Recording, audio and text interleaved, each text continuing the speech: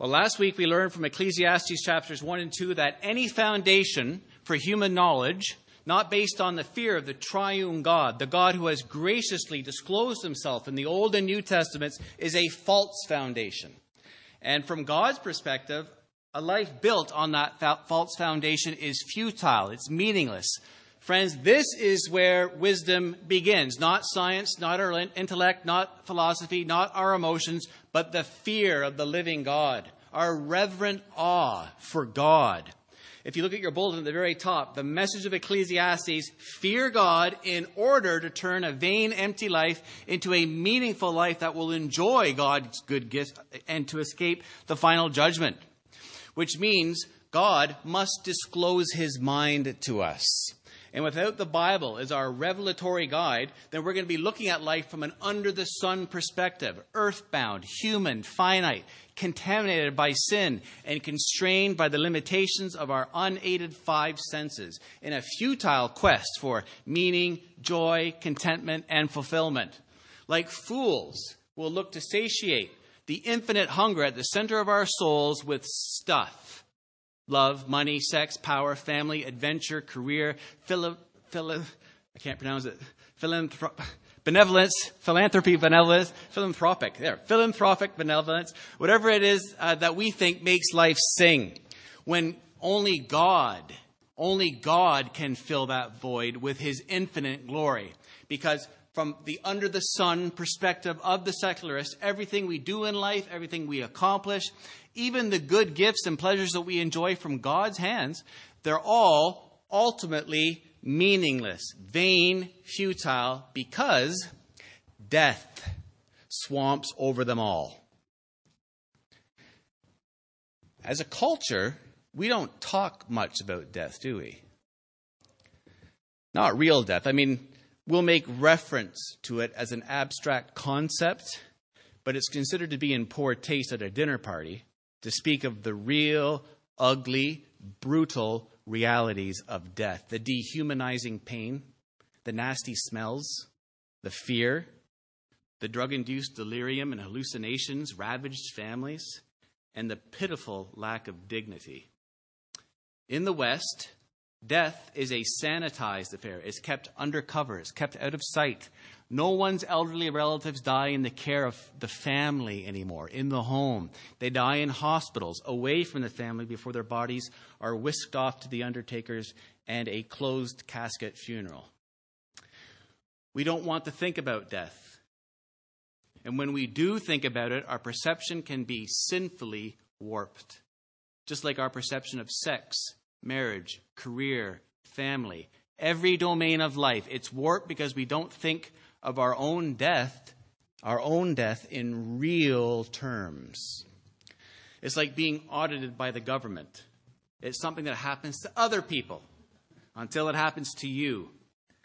Beloved, as Christians, we must escape this mindset that refuses to look at death, to plan for death, to live life in light of death, to expect death.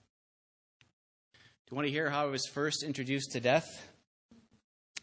It was through what's undoubtedly the most tearful death sequence my generation, Generation X, experienced at the movies, the early 80s film, The Never-Ending Story. Have you seen that? Anyone here? You can go home and actually YouTube the clip I'm going to be talking about. I guarantee you're going to cry. The protagonist, a young boy named Atreyu, is on a magical quest to save the world along with Artax, his beautiful white horse. Near the beginning of their quest, they enter into the swamps of sadness. Classic. A place where the more you despair, the more you're sucked down underneath the muck and a slow death by drowning. Atreyu, the boy, he's fine walking through the swamp, but Artax, his beautiful white horse, starts sinking into the mire, deeper and deeper. And all the little 80s kids in the theater start losing their minds. You've never heard weeping and wailing like this in a cinema before. The wailing of 200 kids' innocence just being shattered. It's a horrific scene, a scene that traumatized a generation. Atreyu, He desperately struggles to free his beloved horse, but Artax only sinks deeper and deeper into the swamp, its eyes bulging in terror. And I think that was the worst part, somehow. The horse's fearful, bulging eyes as the mud creeps up its neck. And it takes a good 5 minutes for the horse to die, Atreyu screaming and crying and telling Artax he loves him as he's frantically tugging on the reins. And it's made even worse when you realize that Artax, a horse, is being swallowed up somehow by his own despair. That, friends, is the book of Ecclesiastes. Koheleth is drowning the secularist in the swamp of futility. But there are these brief reprieves of life found in our faith in God, interspersed throughout the 12 chapters. So for a lot of the book, it's our head under the mud. Oh, I'm drowning. And then there's a brief reprieve for breath coming up. Oh, God, my faith in God. I'm calling out to God. That's interspersed here and there throughout the book. So the question is, how does one get out of the swamp of futility? How do we extricate ourselves from the morass of meaninglessness? How do human beings find purpose in a life that up to this point, we've been told, is a vain treadmill of futility and pain? And of course, brothers and sisters, how do we relate all of this to the gospel of Jesus Christ? Well, as we saw last week, things change in chapter 2, verse 24. This is one of the breathers where our head comes out of the mud. And this transition, which begins in chapter 2, verse 24, carries over now into chapter 3, the text that we're considering today. In this new section, the teacher tells us that humanity is to enjoy the created realm. And we do that not just by sticking our heads in the sand so we don't see life's futility all around us. No, Koheleth tells us how such a thing is logically, consistently, biblically possible. We do so by looking beyond our earthbound, under the sun, finite perspective to the sovereign God himself and the life of faith that we have in him, a faith that will vindicate us at the final judgment. That's the gist of our sermon today, looking beyond our under the sun, finite perspective to the sovereign God himself and the life of faith that we have in him, a faith that will vindicate us on Judgment Day. But it all begins with that first step. Friend, let me ask, does your journey begin on the path that's laid out in Holy Scripture? Is your foundation for all knowledge, your epistemological bedrock? Is it your reverent awe? Is it your fear of the triune God? The God who has graciously disclosed himself in the Old and New Testaments and ultimately in the person of his dear Son, Jesus Christ. If not, then the first step you took in life was right off a cliff into a swamp of futility, meaninglessness, and the eternal judgment of God. I'm not being dramatic when I say that. That's the whole point of this text. Ecclesiastes is wisdom literature. And a convention of wisdom literature, a literary staple, is to present two ways for life. There's the right way, there's God's way, and it's foolish, worldly antithesis. Why do I bring this up? Because we're going to hear a lot about God's sovereignty today. We're going to hear a lot of how God controls everything. How God has predetermined everything in eternity past. But this doctrine always requires its proper biblical balance in our insisting that human beings are responsible. We're not mindless automatons. We're moral beings who make significant choices. The Bible is very clear. We choose. We rebel. We obey. We believe. We defy. We make decisions.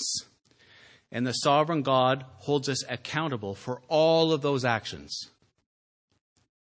Which means, friends, there's a choice set out before each of us today. We choose this day either the vicious cycle of a pointless existence, temporary pleasures, fruitless work, futile wisdom, inevitable death, followed by divine judgment, or we repent of our sin and believe in the gospel.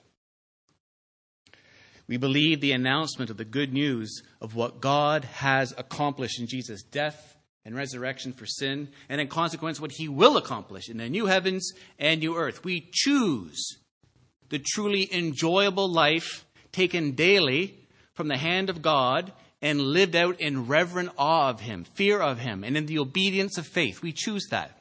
A life where God's indwelling Spirit regenerates us, indwells us, empowers us to follow our Lord in obedience. A life where we are united to Jesus Christ and ready to face the final judgment because our sin has already been punished in Jesus, who died on the cross in our place and rose again. A life where we see ourselves as pilgrims in this fallen world. We're just passing through. This world is not our home. Our citizenship is in heaven.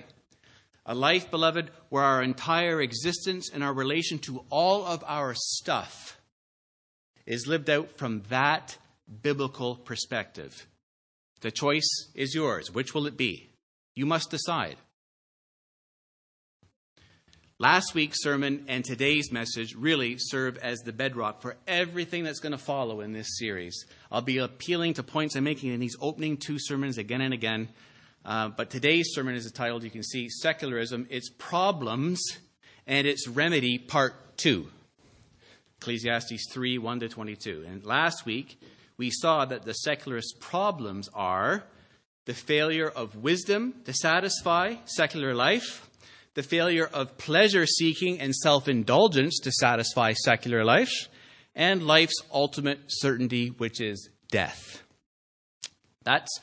Those are the problems, all right? Today, we're considering the alternative to secularism, or secularism's remedy, which is faith in God. And this is what Koheleth teaches us in chapter 3. Fear God, for he is sovereign. Fear God, for he will judge us all at the judgment seat of Christ. I read that the king of Siam once asked his wise men for a proverb that would fit any and every occasion in life, no matter what, the good, the bad, and the ugly, a proverb for everything. And what the wise men came up with, again, working from an under-the-sun perspective, they didn't have divine revelation, it was right in line with the secularist perspective in Ecclesiastes. You know what they said? This too shall pass. Really think about that. Anything in life, this too shall pass. The American folk rock group, The Byrds, with a Y, they had a number one hit in 1965 with their cover of Pete Seeger's song, Turn, Turn, Turn. I'm sure you've heard it. Right? To everything, turn, turn, turn. It's in Forrest Gump when Jenny's getting on the bus. Anyway, it was the anthem of the 60s flower children. And the lyrics are lifted almost verbatim from Ecclesiastes chapter 3, verses 1-8. You can read along. The song's from the King James Version, so I'm just going to read the King James Version here, but you can follow along in the NIV. To everything there is a season and a time to every purpose under heaven. A time to be born and a time to die. A time to plant and a time to pluck up that which is planted. A time to kill and a time to heal. A time to break down and a time to build up. A time to weep and a time to laugh. A time to mourn and a time to dance. A time to cast away stones and a time to gather stones together. A time to embrace and a time to refrain from embracing. A time to get and a time to lose. A time to keep and a time to cast away. A time to rend and a time to sow. A time to keep silence and a time to speak. A time to love and a time to hate. A time of war and a time of peace. But the thing is, Pete Seeger decontextualized those verses from the overall theme of the book of Ecclesiastes. He took God out of the picture, thus relativizing and corrupting God's message, even though he was quoting Scripture verbatim.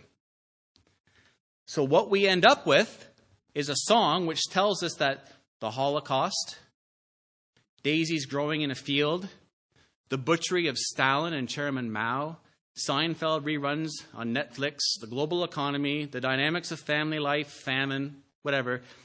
It's all just part of the circle of life. Do you have a serious illness? Has your spouse left you? Or have you been promoted at work? Have your financial investments really paid off?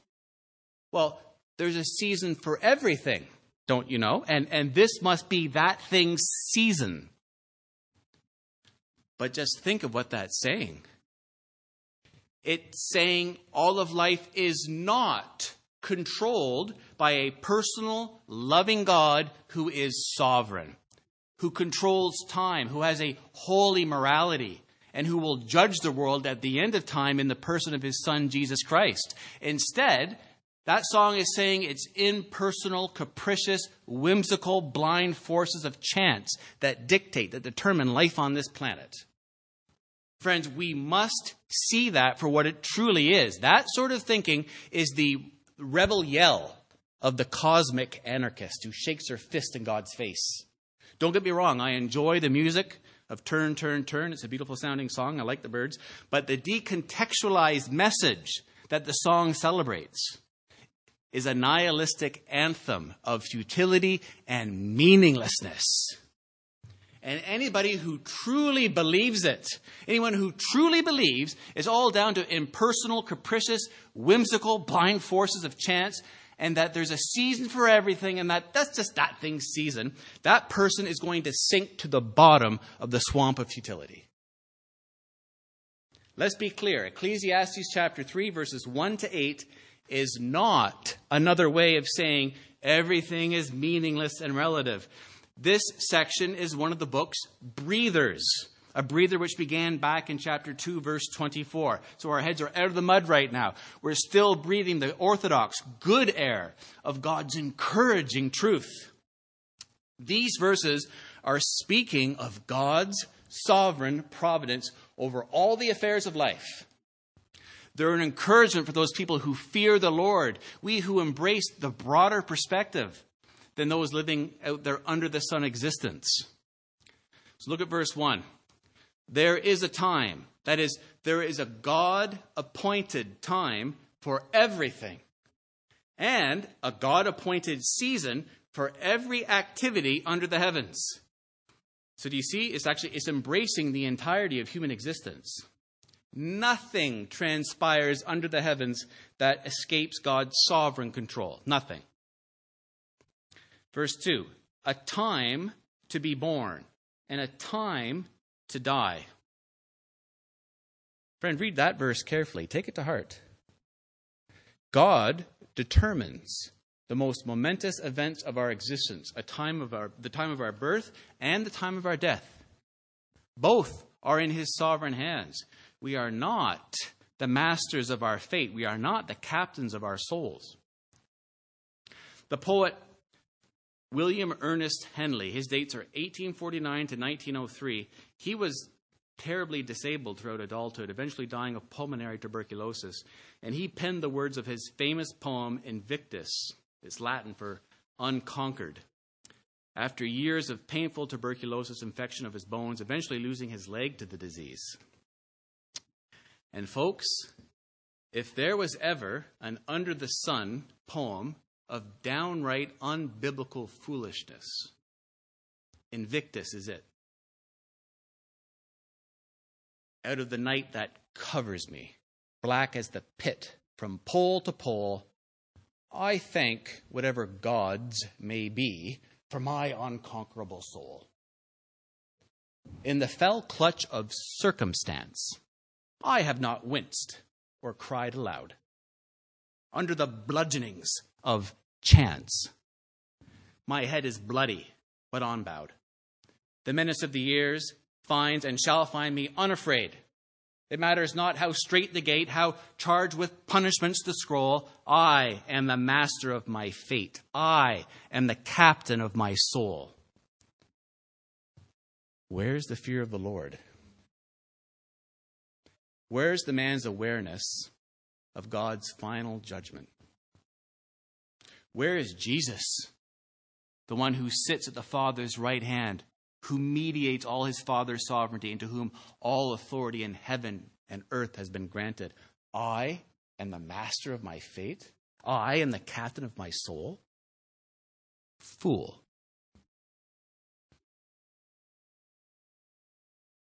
There is a time for everything and a season for every activity under the heavens. A time to be born and a time to die. A time to plant and a time to uproot. A time to kill and a time to heal. A time to tear down and a time to build. A time to weep and a time to laugh. A time to mourn and a time to dance. A time to scatter stones and a time to gather them. A time to embrace and a time to refrain from embracing. A time to search and a time to give up. A time to keep and a time to throw away. A time to tear and a time to mend. A time to be silent and a time to speak. A time to love and a time to hate. A time for war and a time for peace. Loved ones, God has a plan that embraces every person on this planet. All our actions, all our experiences, and in all times. And so the beginning of wisdom is to fear. It's to reverently awe this God because he is sovereign. Do you know that the Bible teaches us that God is sovereign even over seemingly random things? Proverbs 16:33, the lot is cast into the lap, but its every decision is from the Lord. Everyone in Las Vegas, every decision is from the Lord to throw the dice. The Bible says God is sovereign over life and death. Deuteronomy 32:39. There is no God besides me. I put to death and I bring to life. I have wounded and I will heal, and no one can deliver out of my hand. Do you suffer from a serious illness? Do you have a disability? Or are you an Olympic athlete, the very picture of health? Exodus 4:11. Who gave human beings their mouths?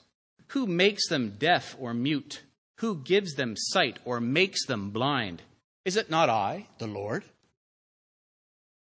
God is sovereign over disabilities and health. He's sovereign over everything. Ephesians 1:11. God works out everything in conformity with the purpose of his will. And friends, that's about as absolute a statement as I can imagine. God works out everything in conformity to the purpose of his will. Or think of Psalm 115:3. Our God is in heaven. He does whatever pleases him. Daniel 4:35. He does as he pleases with the powers of heaven and the peoples of the earth. No one can hold back his hand or say to him, what have you done? It just isn't possible to employ stronger, plainer language. God is sovereign. Nothing has been left to chance. The movements of all the atoms in this room were divinely choreographed in eternity past. Everything is under God's control. His sovereignty is all-encompassing, even in the death of his eternal Son. Make no mistake, Jesus' crucifixion was not a big mistake, a tragedy that caught God off guard. Isaiah 53:10 tells us it was the will of the Lord to crush his Son and cause him to suffer and to make his life an offering for sin. Brothers and sisters, the doctrine of a sovereign God who loves his image bearers, who interacts with us, and who allows us to fear him with a real knowledge of who he is because he has disclosed in the scriptures, this glorious doctrine should be our greatest comfort. Do you take comfort in the doctrine of a God being absolutely sovereign over your life and over everything that happens in this universe? Really, thank God for the privilege it is to know that the worldview behind a song like Turn, Turn, Turn, or any other worldview not based on the revelation of Holy Scripture is meaningless, futile, and morally bankrupt. It's a privilege to know that because billions do not. But by God's sovereign electing grace, the Holy Spirit has taken away your heart of stone and has given you a heart of flesh. He's given you spiritual sight and effectually wooed you to Christ, your Savior. You've believed the truth, and the truth has set you free. Not because you're more spiritually attuned or more inherently lovable than anybody else, but as Romans 9:11 says, that God's sovereign purposes in election might stand.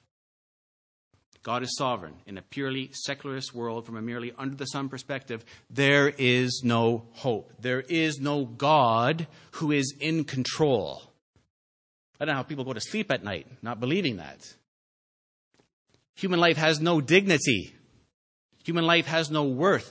We're just bags of chemicals who have crawled out of the primordial slime, living out our senseless, purposeless existence in a world that itself has no purpose. And if that worldview isn't a recipe for depression, a recipe for suicide, then I don't know what is. In his essay, An Absurd Reasoning, the greatly admired 20th century philosopher Albert Camus writes this: and this is actually serious stuff, there is but one truly serious philosophical problem, and that is suicide. Judging whether life is or is not worth living amounts to answering the fundamental question of philosophy. Ultimately, Camus concludes in his essay that suicide is not legitimate. That is, it's not a desirable thing to do. Camus instead embraces the absurdity of the human condition and finds meaning by becoming, and I quote, a great sensualist for whom sun, sea, sex, football, and theater are the answer to life's absurdity. Thank God that for the believer in Jesus Christ, that is not so. That is not the case. Our life, our existence, once futile, once purposeless, is no longer. Why? Galatians 2:20. I have been crucified with Christ, and I no longer live, but Christ lives in me. The life I now live in the body, I live by faith in the Son of God, who loved me and gave himself for me. Brothers and sisters, that's infinitely more than sun, sea, sex, football, and theater. Our life is not sad and absurd. Our life has value as we are in Christ and he is in us. Our life has deep, deep purpose as we seek to glorify our Creator God. Look at verse 9. What do workers gain from their toil? I have seen the burden God has laid on the human race. He has made everything beautiful in its time. He has also set eternity in the human heart. Yet no one can fathom what God has done from beginning to end.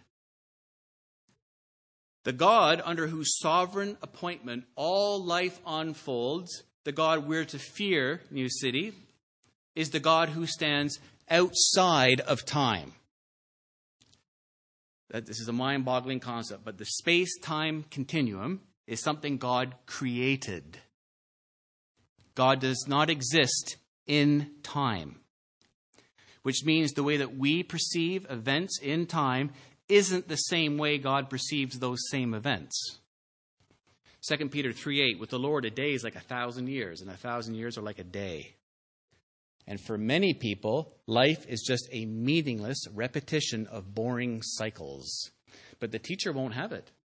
What takes place under the sun is actually a reflection of God's sovereign design. A sovereign design with a beginning and with an end. Time is not spinning around like a wheel. History is not a cosmically futile treadmill. History is teleological. That means it has a purpose. It has an end ordained by a sovereign, omnipotent, good, gracious God. And God has set eternity in the human heart. That means our perspective of life's timeline ought to be different from that of a dog or a horse. Right? We're eternal beings, living out our lives under the sovereign hand of our Creator. That means the cycles, the seasons, the secularist finds tedious and meaningless and despairing. Those same seasons incite the believer to faithfulness and to worship. It instills in the believer a reverent awe for God's majesty and power. It affords us consolation and comfort in times of hardship. Mom, when you're at your wit's end with your kids, think of this. Verse 12, I know that there is nothing better for people than to be happy and to do good while they live, that each of them may eat and drink and find satisfaction in all their toil. This is the gift of God. I know that everything God does will endure forever. Nothing can be added to it and nothing can be taken from it. God does it so that people will fear him. Friend, again, let me just ask, this is so important. Does God's sovereign management of every aspect of your existence have that good effect on you?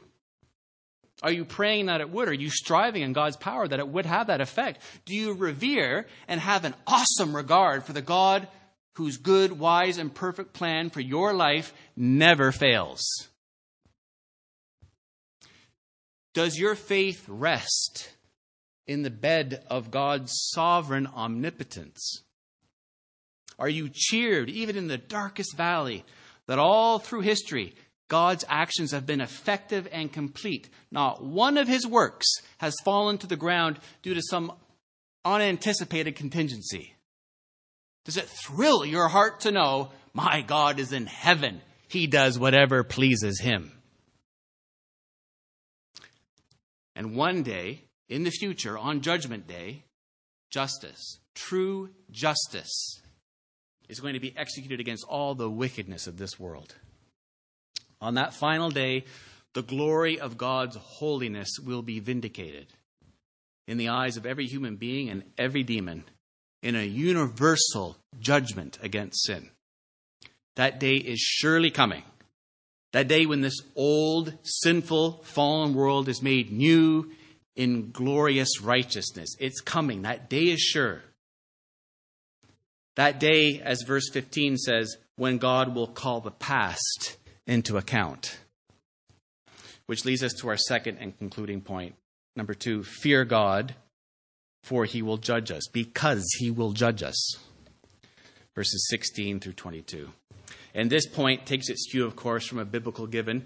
Guys, this isn't up for debate. The teacher's not presenting an apologetic for the doctrine of the final judgment. This is the way life in this fallen world works under the will of a sovereign, holy God. God is holy, and his divine perfection and holiness must be vindicated before the eyes of a scoffing universe. And God has chosen that time to be on the day of judgment. He's prepared to wait till that day for that to happen. Here's the setup. All human beings are creatures made in God's image. We're all creatures who have rebelled against our good and holy sovereign. And the just punishment for our treason is death. Death is the wages we earn for our sin. We only live once. There is no such thing as reincarnation. Don't believe it for a second. And after we die, we're judged by Jesus Christ. And we're either cast into hell for eternity with the devil and his angels and punishment for our unrepentant sin, or because we've believed in the sufficiency of Jesus' death and resurrection alone to save us from the penalty of our sin, we will inherit the eternal kingdom prepared for us by God in a new heaven and new earth. And all of human history, as it's controlled by a good, just, holy, sovereign God, is moving toward that day. All of human history. Now, in our Ecclesiastes text, judgment comes first, then death. I want to switch that around, which means we'll save verses 16 and 17 for the very end. Let's look at verses 18 to 21 right now. And to some Christians, these verses are worrying because they appear to deny hope for life after death. Not at all. It's important to remember that the teacher is arguing based on his own insights apart from God's revelation. Right? These verses are from an under-the-sun perspective. Verse 18, I also said to myself, as for human beings, God tests them so that they may see that they are like the animals. Surely the fate of human beings is like that of the animals. The same fate awaits them both. As one dies, so dies the other.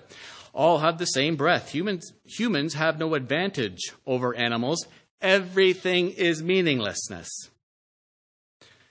All go to the same place. All come from dust, and to the dust all return. Who knows if the human spirit rises upward and if the spirit of the animal goes down to into the earth? I mean, without biblical revelation, Pt.2 is right? Who's to say that we're better than apes just because we have opposable thumbs? Why should we be afforded the extra dignity, guys, of having our spirits rise to heaven after death? Verse 22, I saw that there is nothing better for people than to enjoy their work, because that is their lot. For who can bring them to see what will happen after them? Now, that question isn't answered at this point, but the context makes it very clear, as does the last and concluding verse of Ecclesiastes. It's God who, in the future, will evaluate life in its totality. And that takes us back to verses 16 to 17 and the theme of judgment.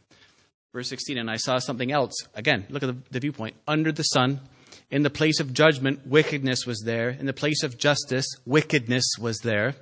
I said to myself, God will bring into judgment both the righteous and the wicked, for there will be a time for every activity, a time to judge every deed.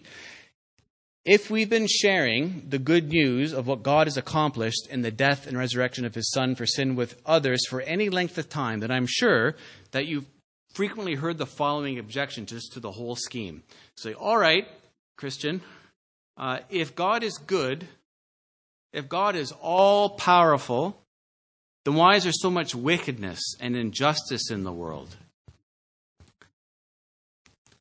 I almost just picked this at random, but I read something last week. There was a couple last week leaving their country club wedding reception on an island in South Carolina, and they were driving away in their golf cart, like minutes after the reception was over. Everyone was like throwing rice and confetti and stuff, and they were in their golf cart going back to their hotel room on the club grounds. Their lights were on when a drunk driver doing 65 miles an hour in a 25-mile zone crashed into them, killing the bride.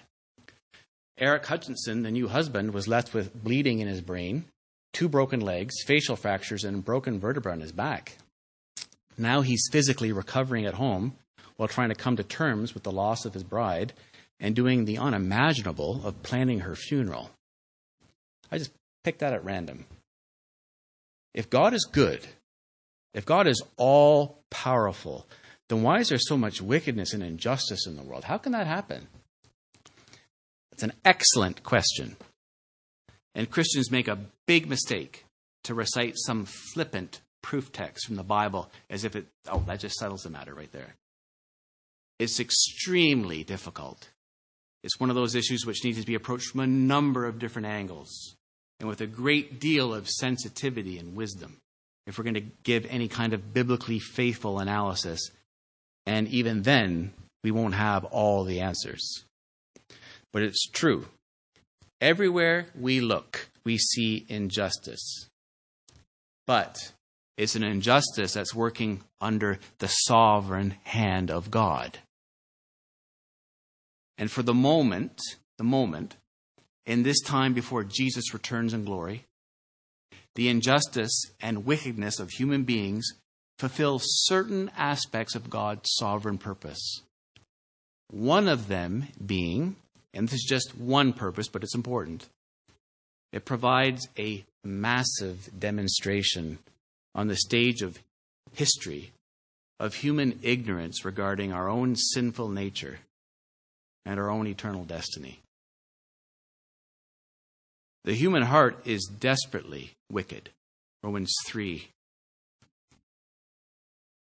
There is no one righteous, not even one. There is no one who understands. There is no one who seeks God.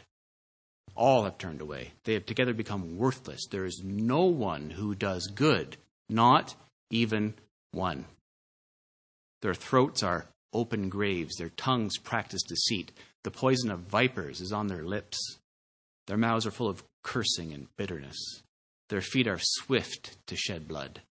Ruin and misery mark their ways, and the way of peace they do not know. There is no fear of God before their eyes. Friends, God is not indifferent to injustice. But for the present, injustice is an under-the-sun monstrosity that reveals the basic character of fallen human beings. It shows the infinite gulf between sinful human beings and our holy Creator. It shows us all the need of supernatural transformation. It shows us our need of divine forgiveness. Have you ever noticed how little proportionality there is in this world? The teacher of Ecclesiastes noticed it, and he's rubbing our noses in it. Think of this. As we ate our breakfast this morning, babies are starving to death because tribal warlords are restricting access to food.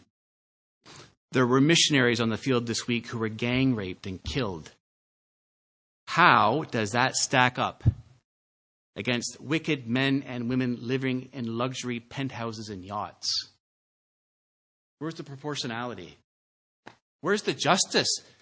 Which means we cry out with the secularists, futility, meaninglessness, or we put injustice into its biblical perspective. We look beyond our under-the-sun perspective and really think about what it means for God to be holy, for God to be sovereign, for God to be angry with my sin. The God who stands outside of time. And then we bring in the ultimate categories of the cross and the new heavens and new earth and hell. Because until we consider the vantage point from the end of human history, our view of the justice of God at work in this fallen creation is woefully incomplete. It's decontextualized. It's unbiblical, just like that Pete Seeger song. Assessments of fairness and proportionality based solely on what takes place in this life, in 80 years or whatever, in the here and now, those assessments, they're all premature. They're all misguided. God doesn't work on that kind of a timeline. They're based on a 2 + 2 = 5 worldview that needs to be informed by the revelation of New Testament Scripture. The cross of Jesus Christ must be brought to bear. Judgment Day, heaven and hell, it must. 2 Corinthians 5:10. For we must all appear before the judgment seat of Christ, that everyone may receive what is due them for the things done while in the body, whether good or bad. Revelation 20:11-15. John says, Then I saw a great white throne, and him who was seated on it, Jesus. The earth and the heavens fled from his presence, and there was no place for them. And I saw the dead, great and small, standing before the throne, and books were opened. Another book was opened, which is the book of life. The dead were judged according to what they had done, as recorded in the books. The sea gave up the dead that were in it, and death and Hades gave up the dead that were in them, and everyone was judged according to what they had done. Then death and Hades were thrown into the lake of fire. The lake of fire is the second death. All whose names were not found written in the book of life were thrown into the lake of fire. New City, what the teacher is doing in verses 16 and 17 is he is appealing to the end, the very end, the final judgment that has yet to take place, which means we have to take God at his word and walk by faith that justice will prevail, but on God's timeline, not on ours. In the meantime, if you're here today and you're not a Christian, if you're a skeptic, there is still opportunity for you to repent. God is holding out his hand to you this morning in a posture of grace, of unmerited favor.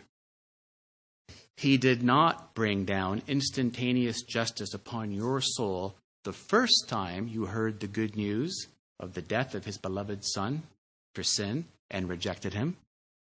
No, he's given you many opportunities to repent, and once more today, right now.